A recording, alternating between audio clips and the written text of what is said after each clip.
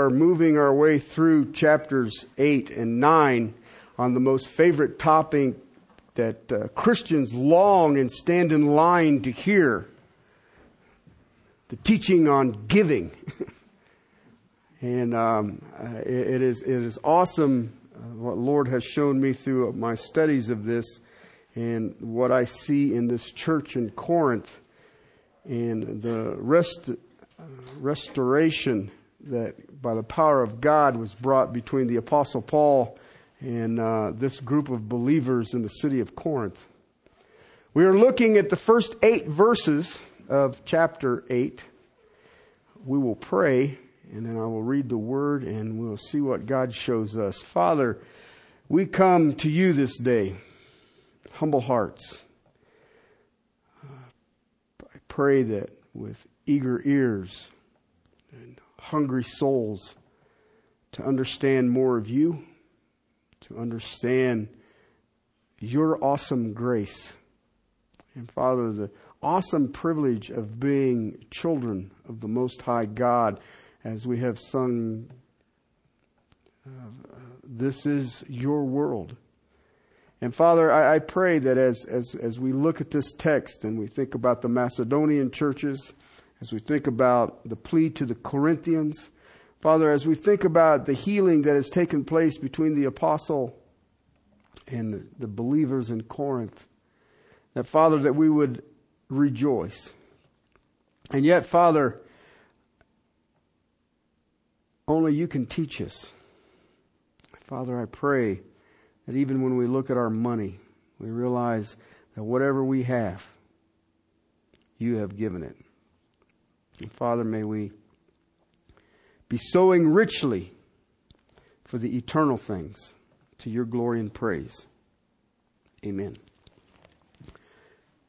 Verse 1, chapter 8. Now, brethren, we wish to make known to you the grace of God that has been given in the church of Macedonia, that in great ordeal of affliction, their abundance of joy and their deep poverty overflowed in the wealth of their liberality. For I testify that according to their ability and beyond their ability, they gave of their own accord, begging us with much urging for the favor of participation and the support of the saints. And this not as we had expected, but they first gave themselves to the Lord and to us by the will of God. So we urge Titus that as he had previously made a beginning, so he would also complete in you this gracious work as well. But just as you abound in everything, in faith, in utterance, in knowledge, and in all earnestness, and in love, we inspired in you, see that you abound in this gracious work also. I am not speaking this as a command, but as a proving through the earnestness of others, the sincerity of your love also. I broke this into 2 kind of sections, and we're looking at verse 4 and following. And what I see is the same thing that we all deal with, is that if I want to teach somebody, if I want to instruct somebody, I use an illustration, an example of how it works, how it looks.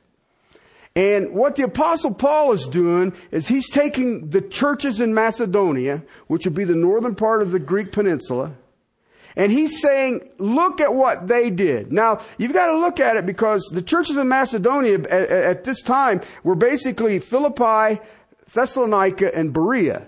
So you've got 3 churches. And he's contrasting them on what they're doing. The offering that he's talking about was started over a year before this letter was written, and it has to deal with the saints in Jerusalem. The people were coming to the saving knowledge of Jesus Christ in Jerusalem and become outcasts in the nation of Israel.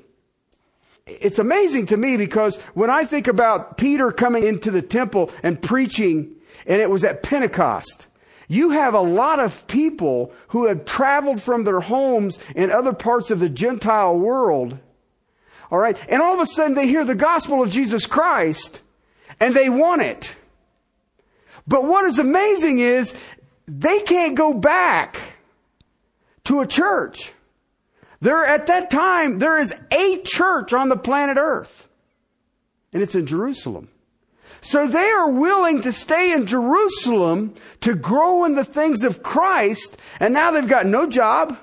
They've got no houses. And now the Jewish people cast them out.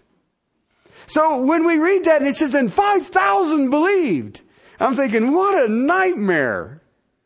I've got 5,000 people with no jobs or homes. Okay? But I do have 11 apostles. Okay? But I'm thinking we're outnumbered here. And then Peter goes again and you get 3,000. And you go to Peter lovingly and gently and you say, Peter, shut up. We have a mega church and no facilities. Nor do we have anybody with a job. And yet, Paul is running around the Gentile world after all of this growth in Jerusalem, planting these churches. And as he's doing it, he's saying, we need to take up special offerings for the precious saints in Jerusalem. And I find that fascinating.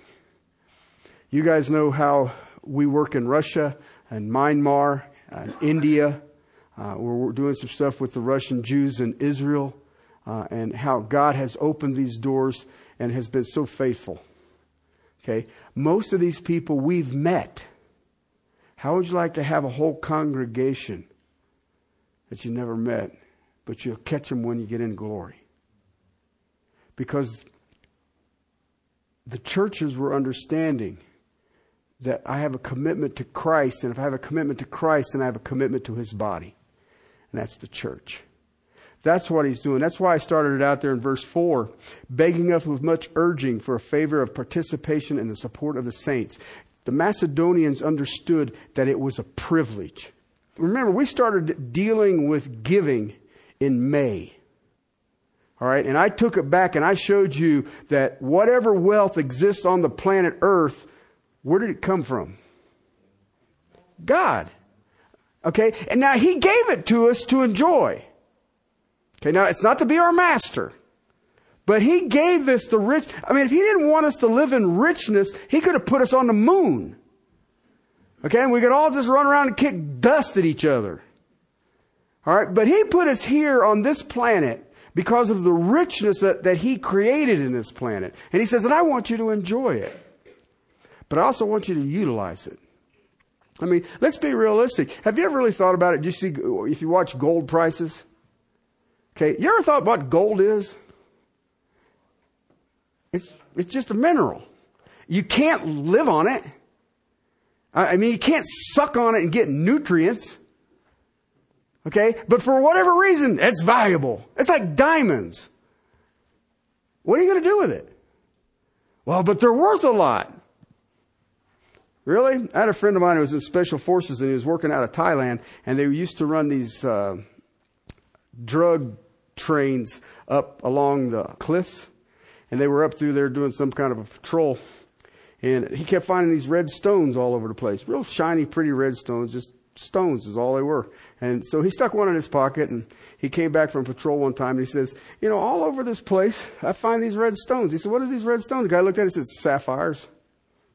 He said, sapphires? He says, they're just laying along the trail. He says, them people have no use for sapphires. Can't do anything with it. It's not like you can build a hut with it. It's not like you can make a roof out of it. You can't eat it. You can't drink it. And he says, but they're everywhere. And he says, that's fine. But see, we are the ones that have what we put as a value. You look at it today. There are things that you and I put value on. Right? Have you ever seen Picasso? I'm trying to figure out why I didn't get into art. I can do that. My granddaughter can do that. Okay? And yet, you know, Picasso, you know that the eye is not below the nose? Okay? But look! But it's worth millions. Really? You gotta be kidding me. Why? Okay? But we put value on these things. I seen a guy the other day in a Studebaker. You know they don't make those no more? Have you ever looked at one? That is the only car that's uglier than an Edsel. And that's sort of like saying, I'm going to put my stock in Pacers. You guys remember Pacers? What a beautiful automobile. Okay? But you don't see anybody collecting Pacers. All right? The wealth that is out there, we determine what it is, and yet God did what? He made it. He gave us the ability to dig it up and to bring it in. Whatever it is. All right? He gave us the intellect to do these things. But we do, and I've shared this with you, with money, there is no morality in money. The morality is exposed in the individual on the way they handle money. Okay? Money ain't got no morals. All right? But the people who use it and what you use it for, that's your morality. I have a privilege as a saint of the Most High God to use my money, my resources. I've got to pay the electric. You got to pay the, whatever else, house payments, car payments and stuff like that. You got to have groceries. And that's fine. But I have the ability to be a steward of my money so that when there is a need in the body of Christ anywhere on the globe, I have the privilege of being involved in it. The Macedonians had understood this. The Macedonian churches were some of the poorest in the world. They were taxed twice by the Romans. One for digging. There was a lot of mining going on around there. One, they got taxed for digging it. And then if they smelted it, there was a smelt tax. And then all of the proceeds that came through whether it was silver, whether it was copper, iron, gold, whatever it was, all the proceeds went to Rome. So they were dirt poor. They were living day to day, even if they had a job. And they were poor. And yet they gave out of the abundance of their affliction. They gave sacrificially in their deep poverty. In verse 2 it says, in the wealth of their liberality. And the wealth of their liberality, the word liberality literally means single-focused. Okay? But you can also see down there in verse 5, he says, but they first gave themselves to the Lord. That's where we get into problems. In Russia, I had a Russian pastor tell me one time, he says, we pray for you churches in America because in Russia, Christ is life. In America, you add Christ to your life. And he says, and it's, I'm getting ready to go teach on discipleship in New Jersey this coming week. And one of the things that I have seen is, I call it hesitation. And you can be a believer without being a disciple, but you can never be a disciple without being a believer. And then you can tell the degree of that believer by his commitment to Christ. It takes that first before you'll ever be a disciple. Okay? You really, yourself. Okay, well, I'm going to take up my cross. Not unless you deny yourself. You have to deny your wants, your desires, your plans, your hopes. And then you'll become a disciple. But there's a lot of people sitting in the evangelical church today that are believers, but they're not disciples. A follower of Christ, that's a disciple. That's a disciple. 2 weeks ago, we looked at giving in verse 5 is because they gave themselves to the Lord. Giving is worship. Giving is worship. Romans chapter 12, verse 1 and 2 says, I beseech you, brothers, by the mercies of God, to do what? Present yourself as living and holy sacrifices. Okay, and then he tells you it's going to be a battle. Why? Do not be conformed to the world, but be transformed by the renewing of your mind. That is worship. When your money masters you, what are you worshiping? Stuff. It's just stuff. When you worship the Lord, then money is just a vehicle that I can show my worship, my sacrifice unto my King, unto my God. I've already shared with you that nowhere in the Bible does it say the church is supposed to tithe. And then I got people telling me, you can't tell them that. But biblically, it doesn't say that. Well, the Jews tithe. No, they didn't. They paid 25% tax. It came in 2 tithes and parts of your gleanings of your field and your first fruits. All comes out to 25%. And I'm not Jewish. Okay, so I pay my taxes. Jesus said, pay your taxes and give out of your heart. That's why Zacchaeus in the sycamore tree, he got up in the tree. He said, salvation has come to your house, Zacchaeus. And Jesus says, now tithe. No. Zacchaeus told Jesus, I'll give you half of everything I own. Giving it to the poor. You know what's amazing? Jesus didn't say no. He didn't say, no, you only give a tenth. And he said, anybody I cheated, I'll give them 4 times back. Why? Because Jesus used that to say, this is what salvation looks like. This is what salvation looks like. But we also seen in verse 5 and verse 6 that it was submission to your leaders. Submission to the leadership that God has put in your place. God puts godly leaders in His church. Okay? And we are to submit to what they say. Why? They spend their time in prayer. They spend their time in the Word. And God put them there. Now listen, I agree. And you can look around and you can go back through history and watch TV. And you can see a bunch of, what do they call them? Charlatans. I agree. I agree. All right. But I can also tell you this. Don't go to their church. Don't send them a $20 bill. That's not rocket science there. Look for the godly people. Why? How do they handle the Word of God? It's that simple. If they're good storytellers, so was Mark Twain. All right? And I like good storytellers, but I want somebody who is going to explain to me the things of God. Which brings me to verse 7. But just as you abound in everything, now he's speaking to the Corinthians, you abound in everything, in faith, in utterance, and knowledge, and in all earnestness, and in love, we inspired in you, see that you abound in this gracious work also.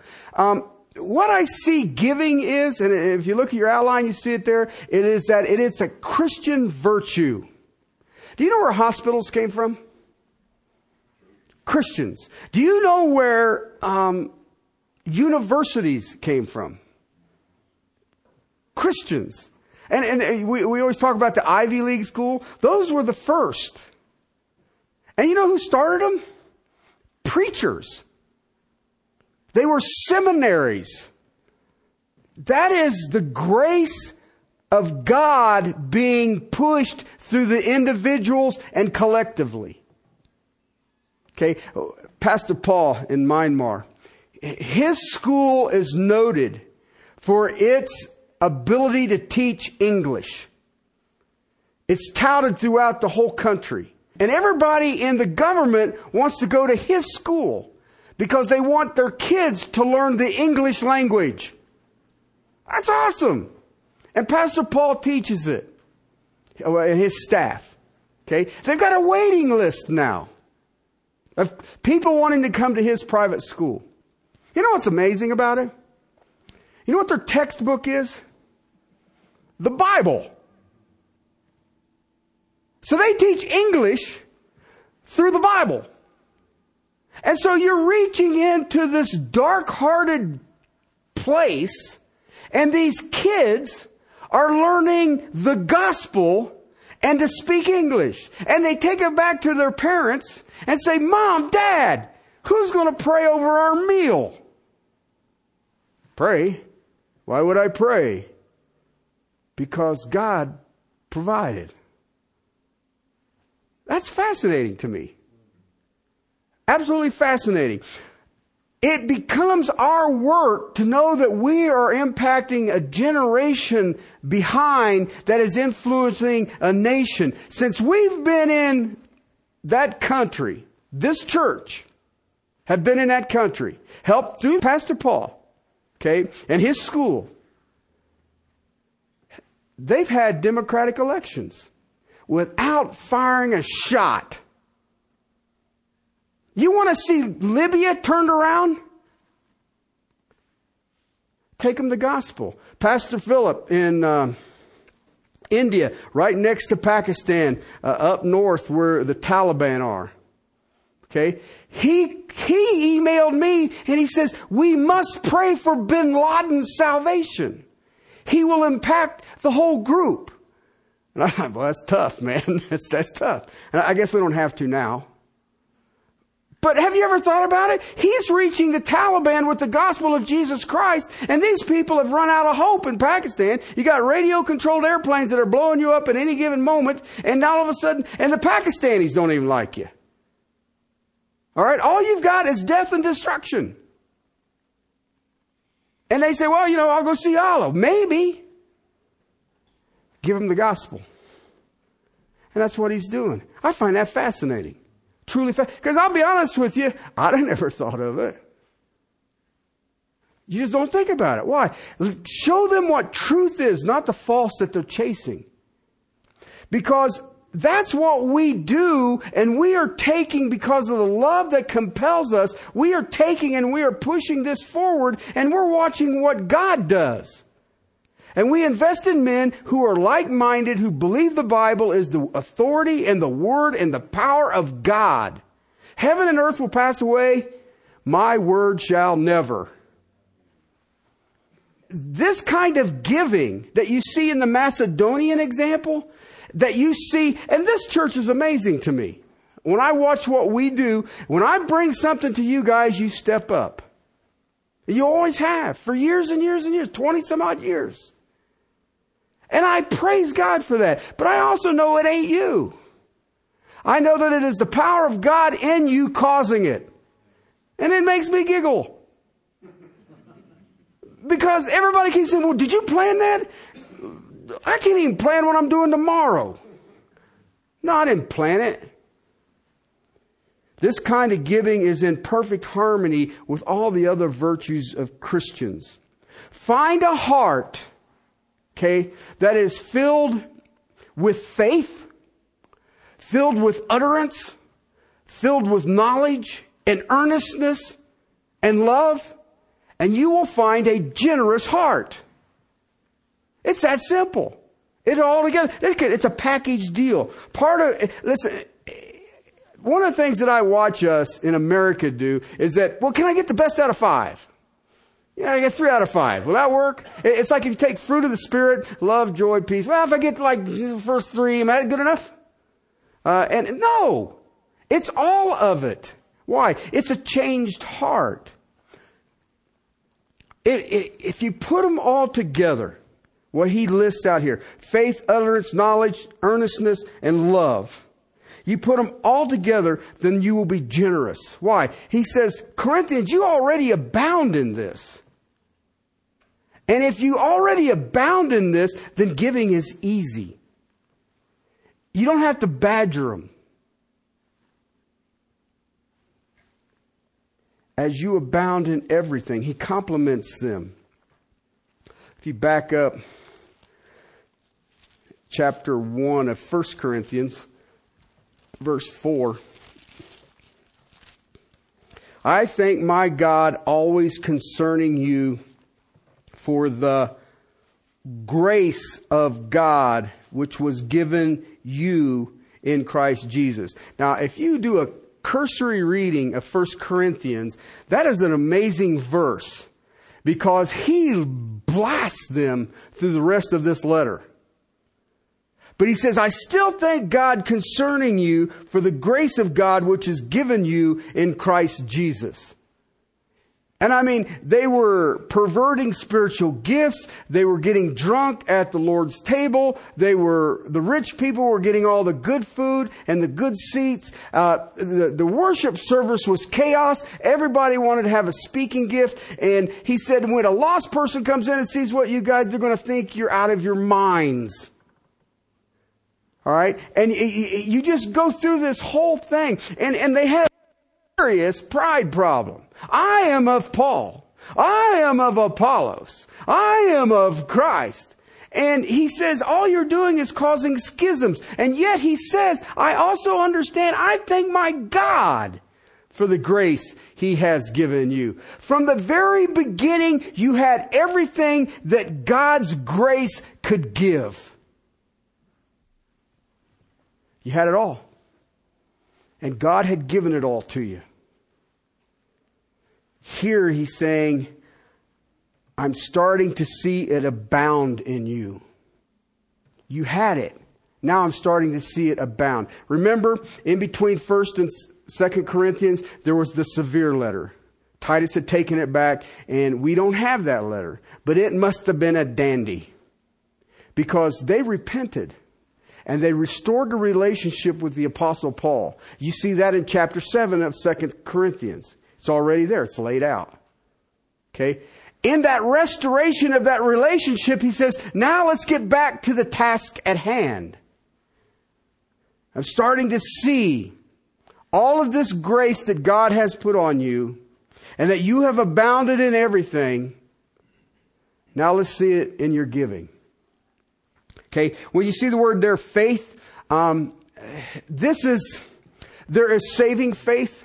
That is the one that enters you into the relationship with Jesus Christ and the indwelling of the Holy Spirit. This faith speaks of a strong trust in God. It is that saving, securing, sanctifying trust in the Lord that overwhelms you. That I don't care what's going on around you, I ain't moving. I ain't being swayed left or right, front or back, up or down. Why? I trust my Lord. Okay? And it doesn't matter what you're dealing with. That's the faith he's talking about. Abounding in this great, overwhelming trust in God. Then utterance. It's actually the word logos. Okay? Doctrine. You've got an abundance of doctrine. You understand. You know what the word of truth is. You know what the word of righteousness is. You know what the word of God is. You know sound words. So you have faith and sound words, sound doctrine. You have doctrine, you have faith, and he says, now you have knowledge. Okay, knowledge. Knowledge is that being able to take the doctrine and see how it applies. How does it apply to me? See, I run into a lot of people who want to apply their doctrine to me. But I'd rather see your doctrine applied to you. Okay? That's a lot more helpful. And when it's applied, Paul or somebody wrote the letter of Hebrews. And he says, you should be teachers by now. But they weren't. You have to have the elementary principles. Well, what happened? It never was applied by faith. It was just, I have facts. You're really good at Bible trivia, but it has no effect on your life.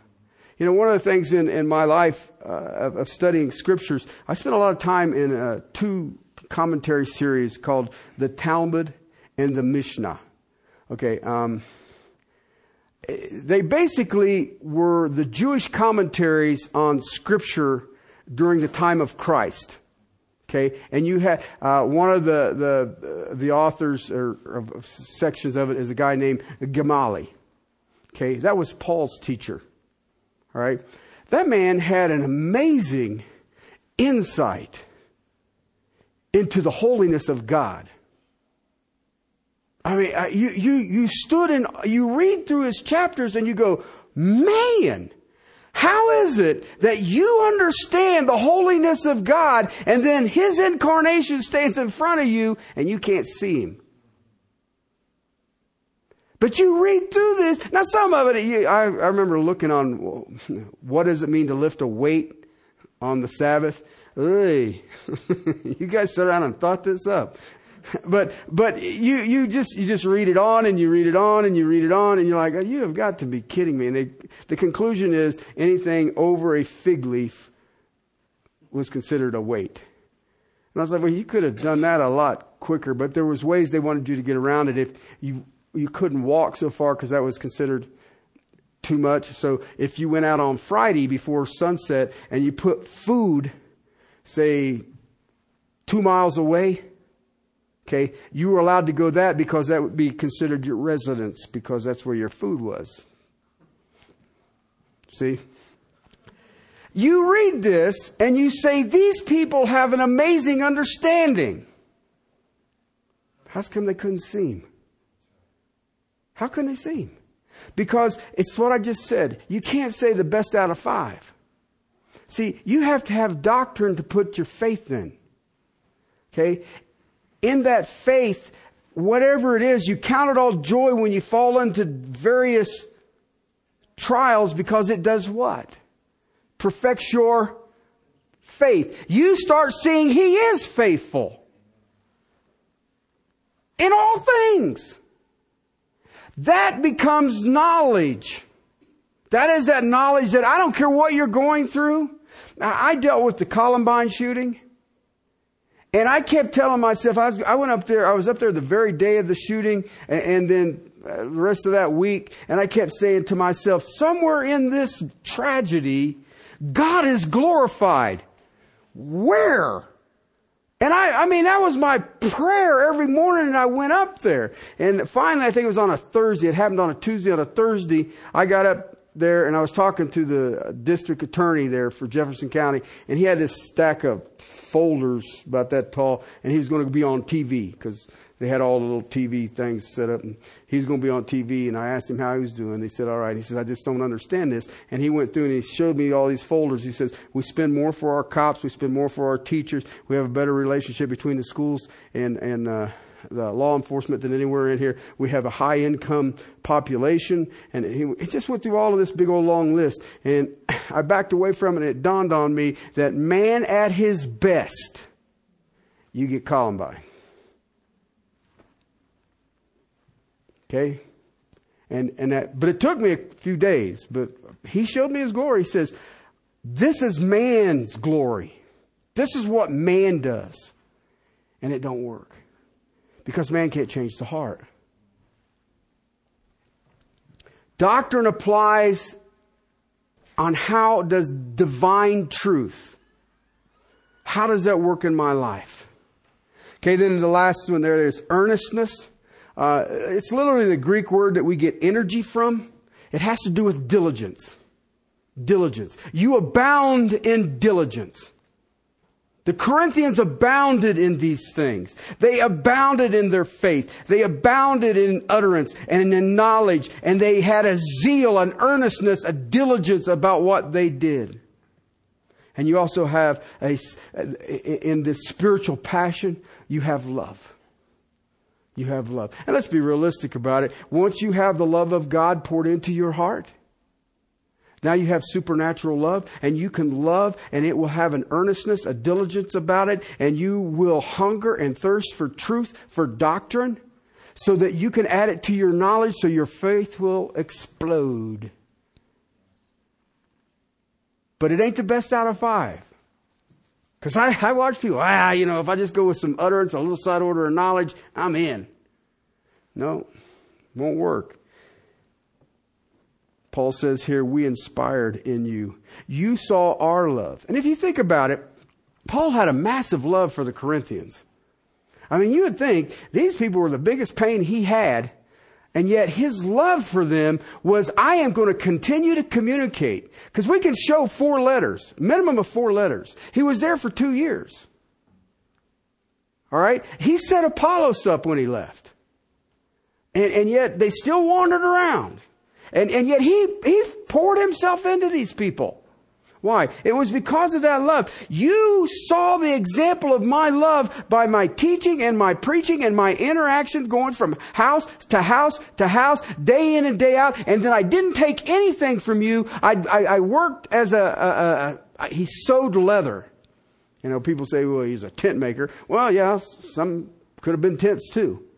Okay, but he did that because he didn't want to be a burden on the congregation, and he showed a life of it. And you abound in these things. Why? Because you've seen it. You've seen it work. It's like if you've ever been around godly people, they're fun to be around. I'm not talking about legalists.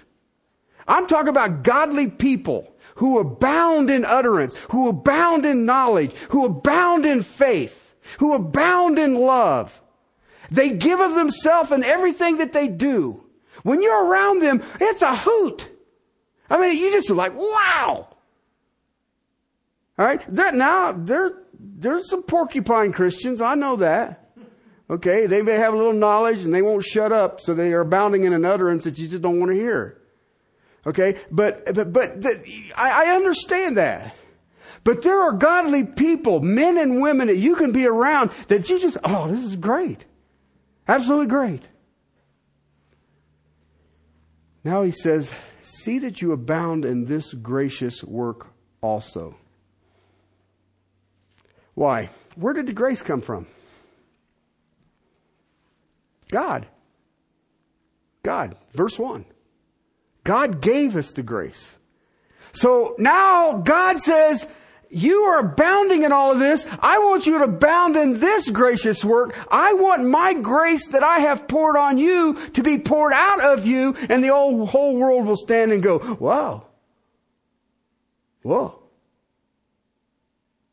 That's amazing. Why? That gracious work, that grace is the glory of God. And you see, your giving is in harmony with all the rest of this. With all the rest of this. It's in line with these other blessings, with these other Christian characteristics, with these other Christian virtues, whatever you want to call it. It's all in line together. It is seen. You overflow with these others, Corinthians. You should overflow in this one too.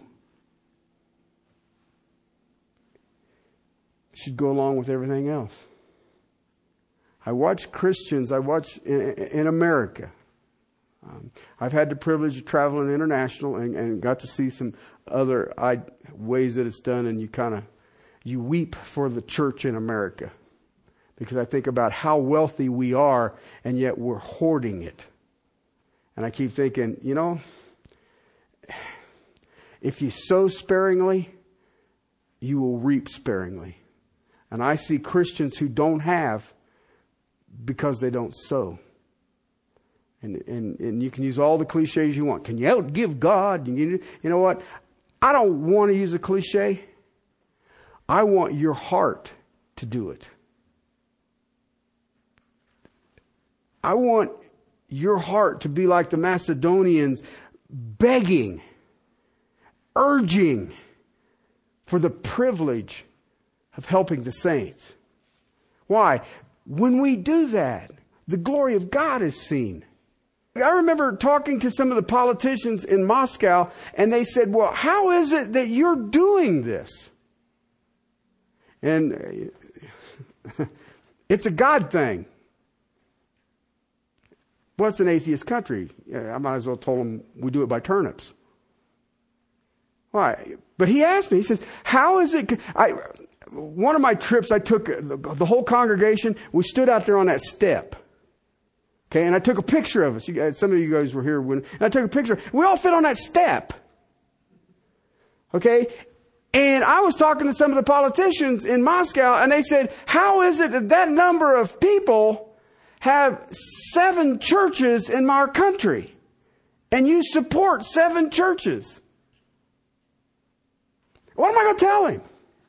Bank robbery. No, it's a God thing. God moves on the hearts of people.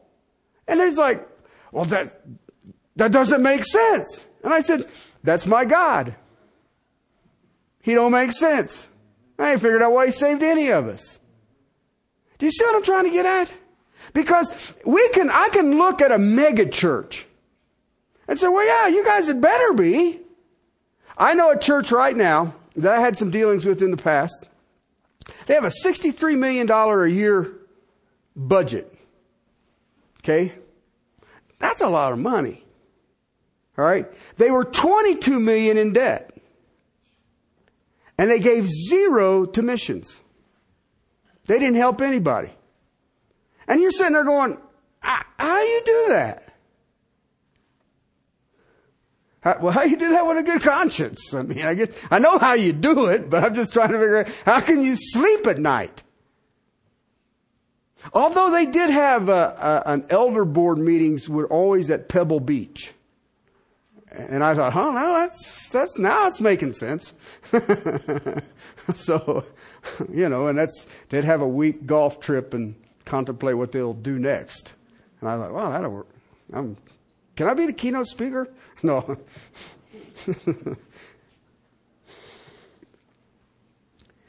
When I look at these things here, that you abound in everything, and then he gets specific, that in faith and utterance and knowledge and all earnestness and love, and I want you to abound in this work also. I look at this, and it is normal character of a Christian. Okay, now I want to be specific here. It isn't the amount you give. Okay, the Macedonians were poor. The Corinthians were wealthy. All right. It was based on the proportion. The Macedonians were giving to a point that it was painful for them. It was sacrificial. They had to alter their life so that they could give more. Paul is trying to get the Corinthians, now that the restoration has taken place, I want you to give sacrificially. Those of you who have been in our budget meetings know that I have big ideas. Okay? But I don't have big bucks. Okay? There's a lot more that I would love to do.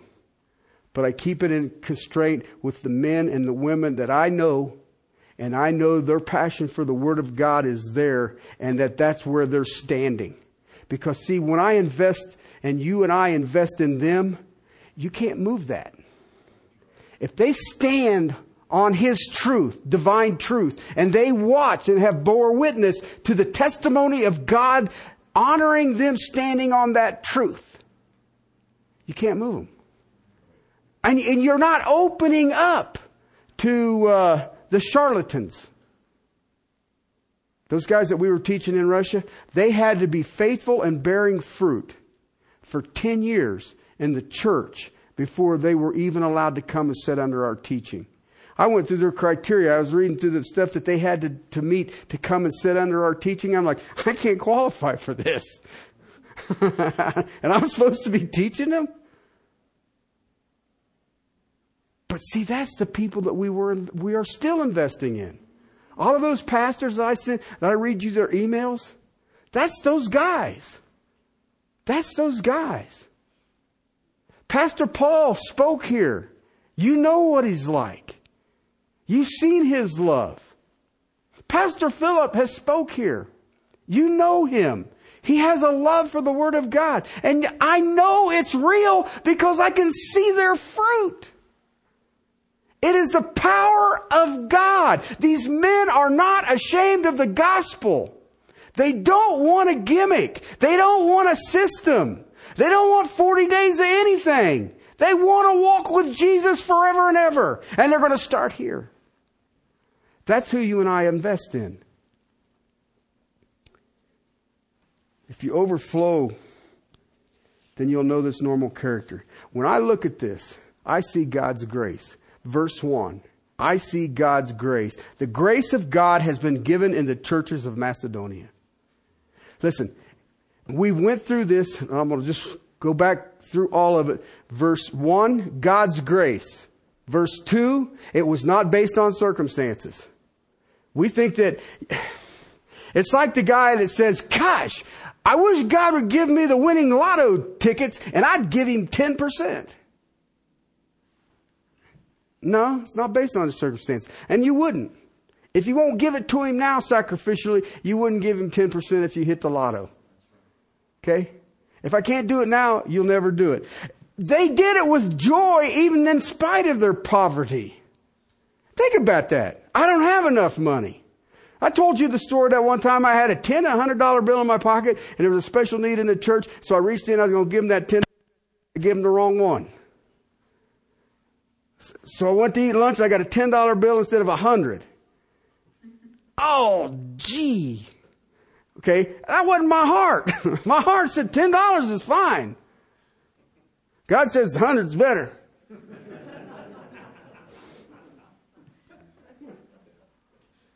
All right? And God says, well, you didn't need that 100. Are you sure? They didn't. Their giving was not stopped by their poverty. Their giving was generous. Their giving was sacrificial. Their giving was voluntary. Their giving is a privilege. Their giving is an act of worship. It is giving is their submission to the leadership God has put in front of them. And their giving is in line, in harmony with Christian character. That's where you and I are. It's totally awesome. It's totally awesome. And all I know is that God will supply all your needs in Christ Jesus. And if you don't believe me, test him. Watch what he does. Let's pray. Father, to your glory and praise, what we have is yours. And Father, you were so merciful and gracious to us that you gave it to us. Thank you, Father. May we be found investing in the eternals, focused on the eternals. And Father, I just thank you for the privilege of just drawing together today, brothers and sisters, for eternity, to worship in spirit and in truth. Father, to look upon your word and to rejoice at the awesome things you have done that, Father, you are doing. Thank you, Lord, for the privilege of your word.